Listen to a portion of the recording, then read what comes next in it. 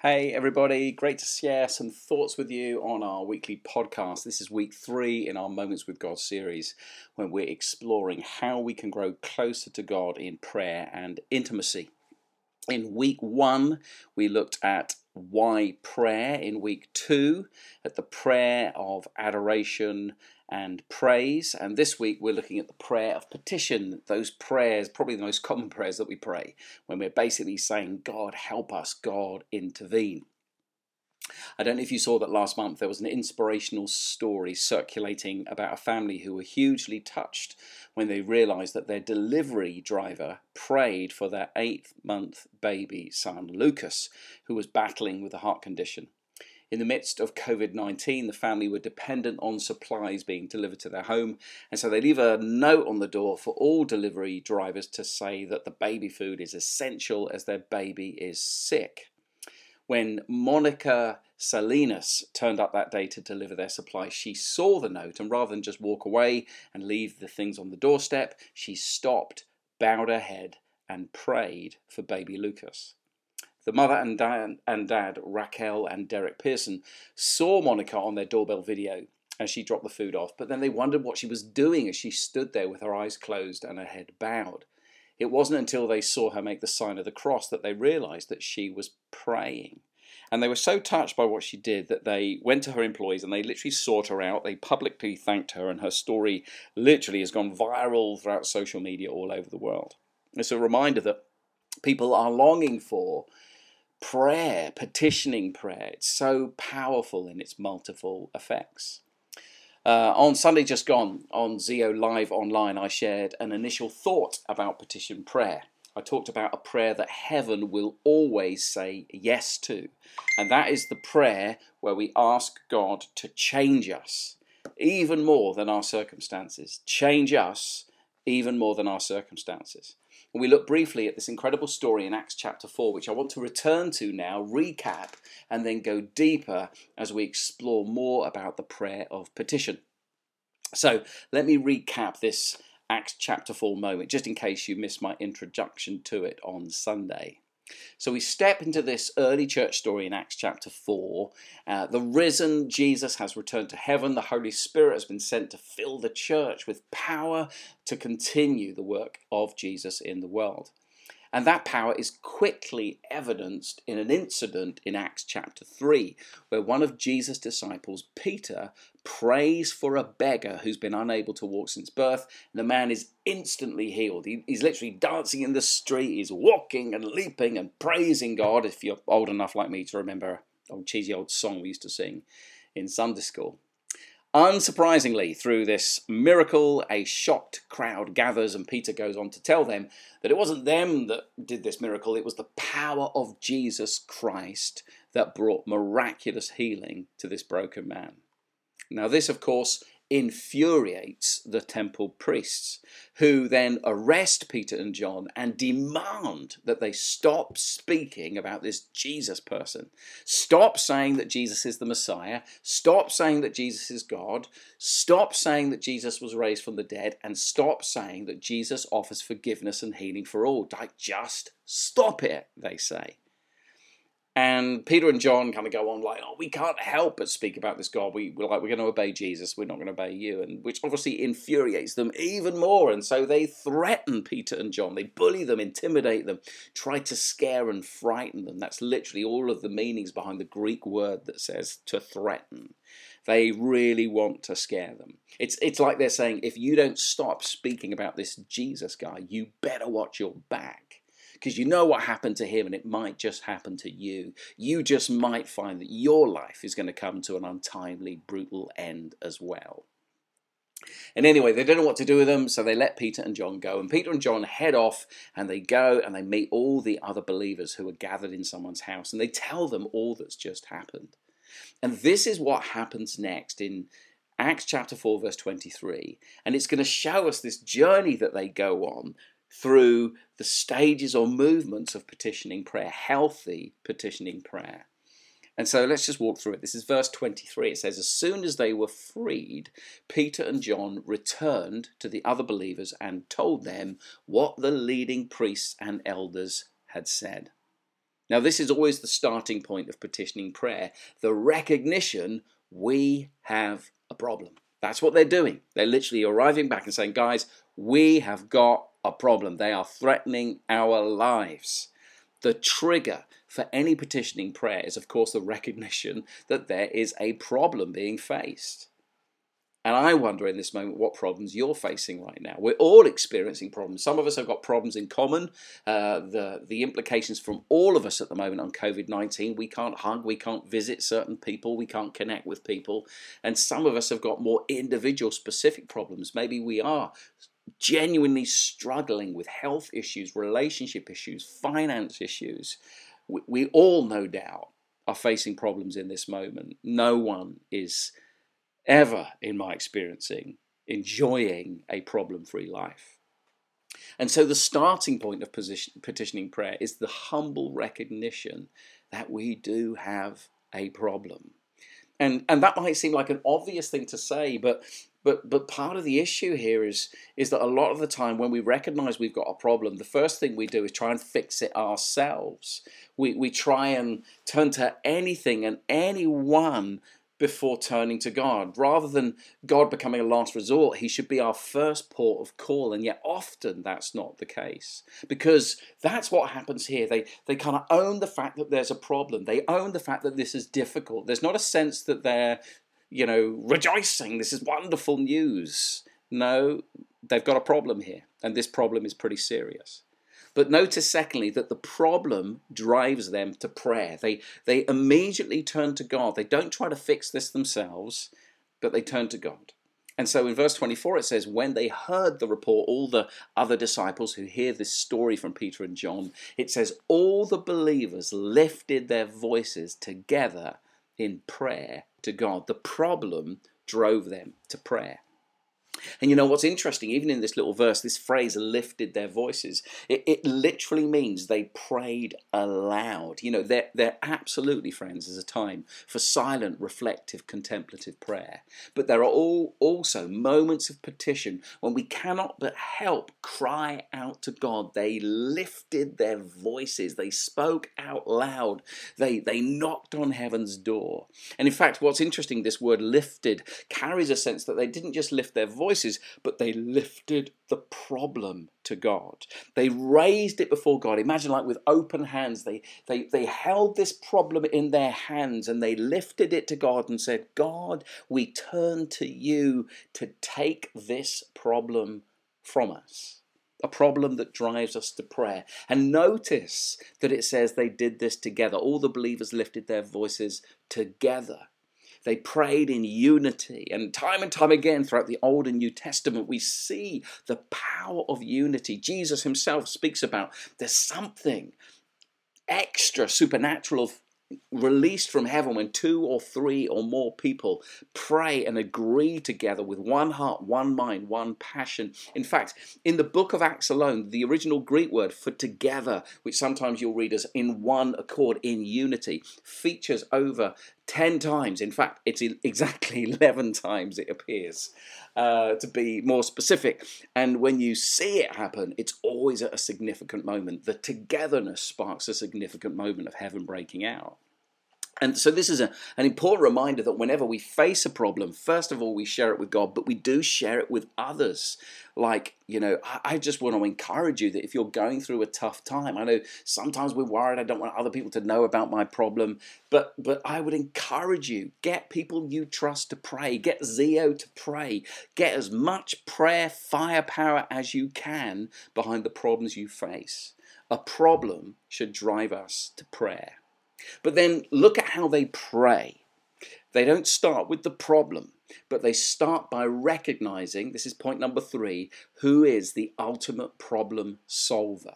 And verse 24, they pray this. This is how they start. O sovereign Lord, creator of heaven and earth, the sea and everything in them.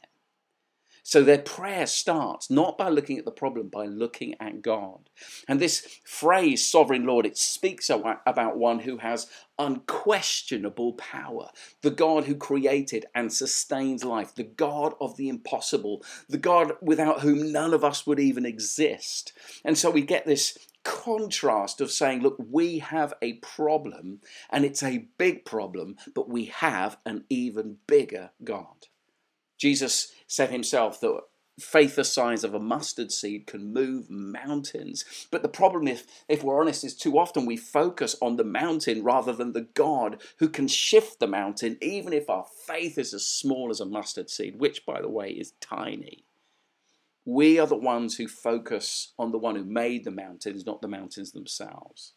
And so a problem leads us to prayer, and prayer draws us close and focuses our gaze onto the one who is the ultimate problem solver. He is the sovereign Lord, the one for whom nothing is impossible. Nothing is a surprise to him. It's not that God created all the issues in the world. Far from it. God hates people to suffer, but we live in a broken world where suffering is a reality. It's not the way it should be, but because of creation, us rebelling against God, there is suffering and sickness and trouble in the world. But we turn to the God for whom has the power to shift things and change things. A problem leads us to prayer. Prayer turns our attention to the ultimate problem solver for whom nothing is impossible. And as we're about to see, when we focus on God, then the ultimate problem solver, we discover that the problem solver gives us a fresh perspective on the problem. Because look at how the disciples continue to pray. It's like they suddenly have a moment when they look back through history, both ancient and modern history, verses 25 to 28 of Acts 4. They say this: God, you spoke long ago by the Holy Spirit through our ancestor King David, your servant, saying, why were the nations so angry? Why did they waste their time with futile plans? The kings of the earth prepare for battle. The rulers gathered together against the Lord and against his Messiah. In fact, this has happened here in this very city. For Herod Antipas, Pontius Pilate the governor, the Gentiles and the people of Israel were all united against Jesus, your holy servant whom you appointed. But everything they did was determined beforehand according to your will. Like, check the perspective that they get on the problem that they're facing. And what is it? It's simply this. They are saying to God, although really they're saying to themselves, this problem, there's nothing new here. This is a problem God's people have always faced. And so they reflect hundreds of years ago. King David recognized that there were people who always were threatening and intimidating and wanting to go to war against God's people. They look back on their ancient history and they recognize generation to generation have faced the same problem that we face today, and God brought them through. And then they reflect on their modern history, what's literally happened in the past few months. They reflect that what they're experiencing is what Jesus himself experienced. He was persecuted, tortured, executed. But Jesus didn't fear death. He faced death, and 3 days later he defeated it. God brought his son Jesus through the persecution he faced, even death itself. Why would he not do the same for us? So they get this amazing perspective that God is so powerful, that God is still at work in the midst of all the problems, and they flip it, knowing that God is able to flip the trouble into something incredible, do something breathtakingly amazing. Our problems lead us to prayer. Prayer draws us close to the ultimate problem solver. The ultimate problem solver gives us his perspective on our problems. And what does that do? Fourthly, it fuels our passion to push through the problem, which is why they then finally turn to praying to the problem, verses 29 to 30. And now, O Lord, they say, hear their threats and give us, your servants, great boldness in preaching your word. Stretch out your hand with healing power. May miraculous signs and wonders be done through the name of your holy servant Jesus. Like, God's perspective has given them a passion to keep pushing through and not give up. I said last Sunday that they pray the kind of prayer that heaven will always say yes to, because their prayer is ultimately, God, would you change us? Give us boldness. Give us courage. Would you work powerfully and miraculously and supernaturally through us? Let's really give the enemy something to be upset about. And not just the human enemy, but ultimately the enemy of our souls, Satan himself. May Satan be really ticked off when every morning we get up and we see the works of God's kingdom break out in and through our lives. Miracles, healing, supernatural, salvation, freedom breaking out. You know, when the tough stuff happens, as it always does, sometimes we can give the enemy too much airtime, too much credit, too much glory, rather than giving God the glory, because we know he can equip us and enable us to overcome whatever that might look like. And that's what the disciples did in this moment. They turned to God and they have this commitment to keep pushing through, and they pray for that determination, that pushing through of boldness and courage. And then what happens after this? Verse 31, it says, after they prayed this, the meeting place shook, and they were all filled with the Holy Spirit. And then they preached the word of God with boldness. Notice what happened. Their prayer was answered. They prayed for boldness. The meeting place was shook. They were all filled afresh with the Spirit, and their prayer was answered because they preached with great boldness. And if you continue to look at what happens in the rest of the book of Acts, it is amazing. Even in the face of death and martyrdom and imprisonment and so many other forms of suffering that they experience, it's this kind of praying that they experienced in the early days of the new life of the early church that enable them to persevere through. Like their pushing through released new possibilities from heaven. Rather than keeping them back, this problem propelled them forward into bigger kingdom adventures. There were more people coming to faith, more people being healed, more people being fed, more people being raised from the dead, more people being delivered from demonic oppression, more towns, cities, even nations reached with the good news of Jesus Christ as a result of this petitioning prayer. Let me highlight these things again for you. Number one, our problems lead us to prayer. Let's turn to God and invite others to pray with us. Secondly, prayer draws us closer, draws our attention to the ultimate problem solver, our Lord God himself revealed in Jesus. Thirdly, the ultimate problem solver, as we draw close to him, gives us his perspective on our problems. Number four, that perspective then can fuel our passion to keep pushing through in prayer against the problem. And number five, that pushing through releases new possibilities from heaven and propels us into new God adventures. That's the story of Acts chapter 4. That's the story of the book of Acts. That's the story of the early church in the whole of the New Testament. That's the story of 2,000 years of history that we are still playing our part in God's amazing unfolding story. We're invited into these kind of moments and these kind of prayers. I love what Charles Spurgeon once said, "A little faith will take you to heaven, but I pray for the kind of faith that will bring heaven to earth, that will bring heaven to earth."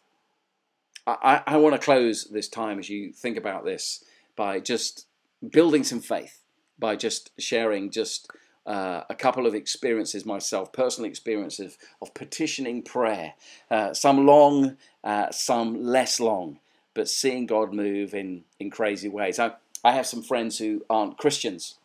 I've only known them over the last 3 or 4 years. And I remember the first time that I went round their house and I was talking to the guy, and he started to tell me that years and years ago he had gone to a clairvoyant, like a medium. His boss had encouraged him to do that. He was suffering from anxiety, and apparently this medium literally worked for businesses to help businesses, chief executives and other people. And at first my friend was like, "I'm not going to do that. That's just kind of too weird." But eventually, because of some of the emotional issues he was contending with, he was just like, "Okay, I'll give this a go." And so he went to go and see this lady, I think she was, and actually he found it quite profound that she seemed to know things about him, and then she recorded some thoughts over him and stuff over his future, and he was impacted by it, and he had them literally on a tape. And on a recording rather, and he would regularly listen to it, and that had been a few years, and he'd been He'd been back to, I think, once since then. And the reason that he got into telling me about this story is because prior to him telling me the story, he was sharing how now and again, over a period of time, they'd had some very weird things happen around their house. It was a family of 4, mum, dad, and 2 kids. And he would talk about sometimes, like, it seemed like faces at the outside windows at night, and they'd look and then there was no one there. And lights turning on unexplained, after they'd gone to bed. Or there was one time he said that he and his wife were in bed and they literally heard pots and pans clanging downstairs and ran downstairs thinking the kids were mucking around and no one there. Now, of course, like when I'm listening to this, I'm thinking like this is not good. This is not of heaven, I'm sure. And so I literally asked him, like, have you ever connected with anything occultish or clairvoyant or Ouija boards or tarot cards, any of those kind of things? Because I believe that those are doorway. I mean, I didn't say this to him directly, but these can be doorways to demonic activity. And I didn't say that to him initially at the time, but I just said, like, have you? Because sometimes those stuff can stick. And that's when he told me his story about the clairvoyant and that he had this tape but obviously he was upset by these weird experiences that were having around his house. And so I just said to him, look, I don't want to freak you out or anything, but in my honest opinion, like, some of that stuff's, it's not good. I believe there's a spirit world and there's some unhealthy stuff. And if it really bothers you, then in my opinion, I want to suggest 2 things. Firstly, I want to suggest literally after I've gone, you get rid of that tape, like burn it, get rid of it, whatever it takes. And secondly, if it's not going to freak you out too much, I want to pray, and we can pray with our eyes open. And so he was like, "Wow, are you sure you think so?" And I was like, "Yeah." So he agreed to do that, and I just said prayer, literally a simple prayer with mustard seed faith, and I just said something like, "God, Jesus, we know that you're a God of peace, and we just take authority. If there's anything, any darkness, any spirit that's unhealthy, that's connected to this house or family, we just command it to leave and be broken in the name of Jesus. Amen." Just something really, obviously still a bit freaky, but just trying to keep it as low-key as possible. And he said thanks, and we chatted a bit more, and then later I left. And about a week or so later, I caught up with him again, and he said that, and I asked him what had happened. He said, well, before I tell you what's happened, he said, like, when my wife got home, I told her about the conversation, and she said to me, perhaps if you're going to get rid of that tape, I should get rid of my crystals. And so she talked about, she'd met this person and said, like, you need all these crystals because they'll kind of bring good luck and they will bring different powers and influence into different parts of, the family life and all that kind of stuff. And so I think she had different crystals in different rooms and all that kind of stuff. And so then he tells me they literally gather all these crystals and they gather this recording, this tape, and they walk down the street. They don't even put it in their own bin, and they bin it, and they come back, and it's never happened again. All of those weird things that are happening around the house have never happened again. Which, of course, they think is weird. But I'm saying, for me, it's not weird.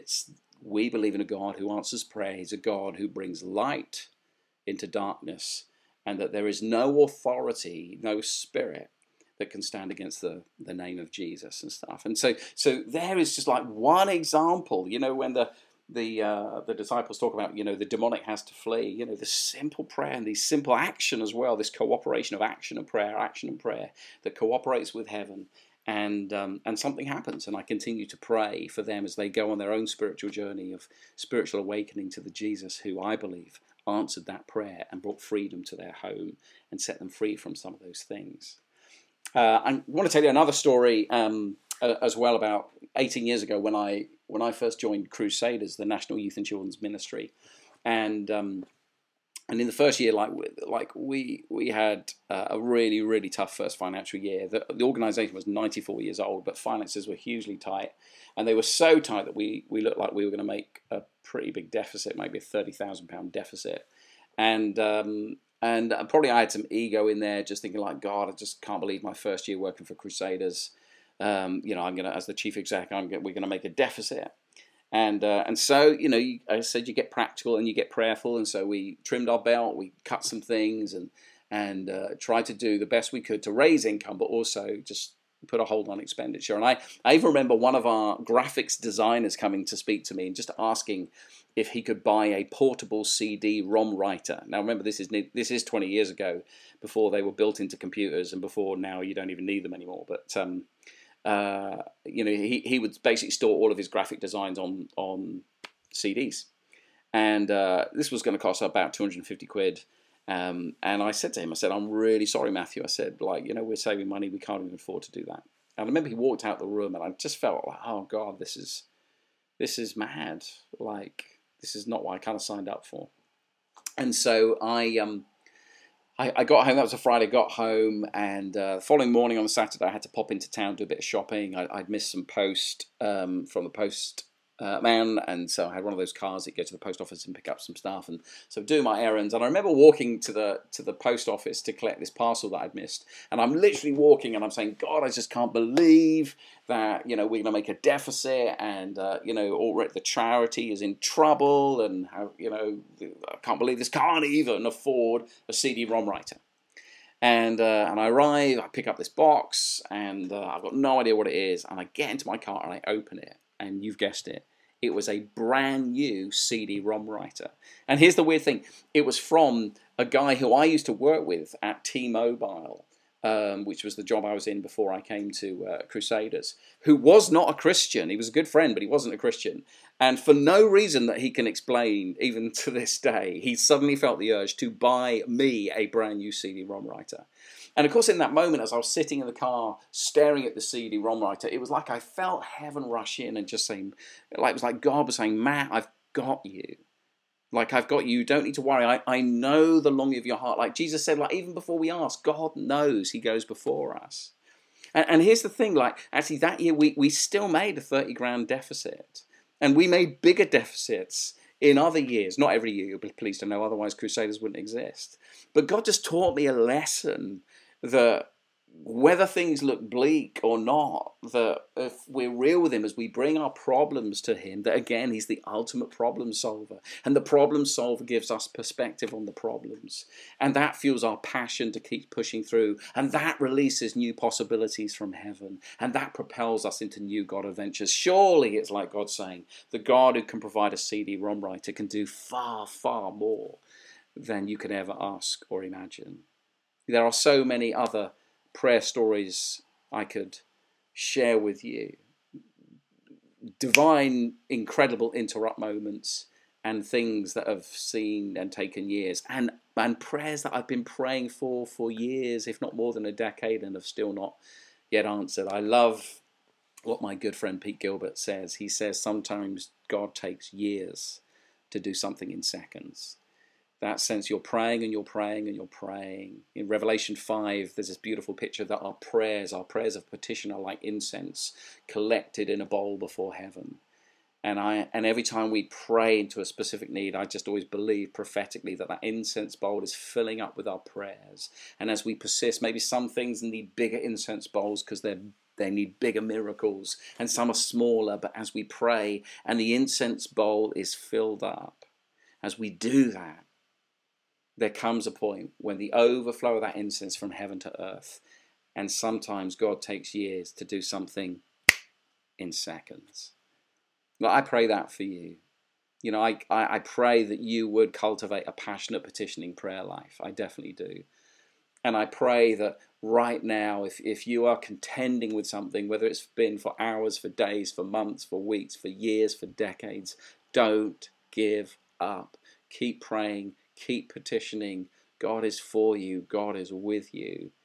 God give you perspective. God give you passion. God release possibilities. God propel you into great adventures as you keep on keeping on with him. And so God bless you. God work miracles in you. May you feel his love and compassion for you today as you press in prayer. Thanks. This has been Matt. Big love.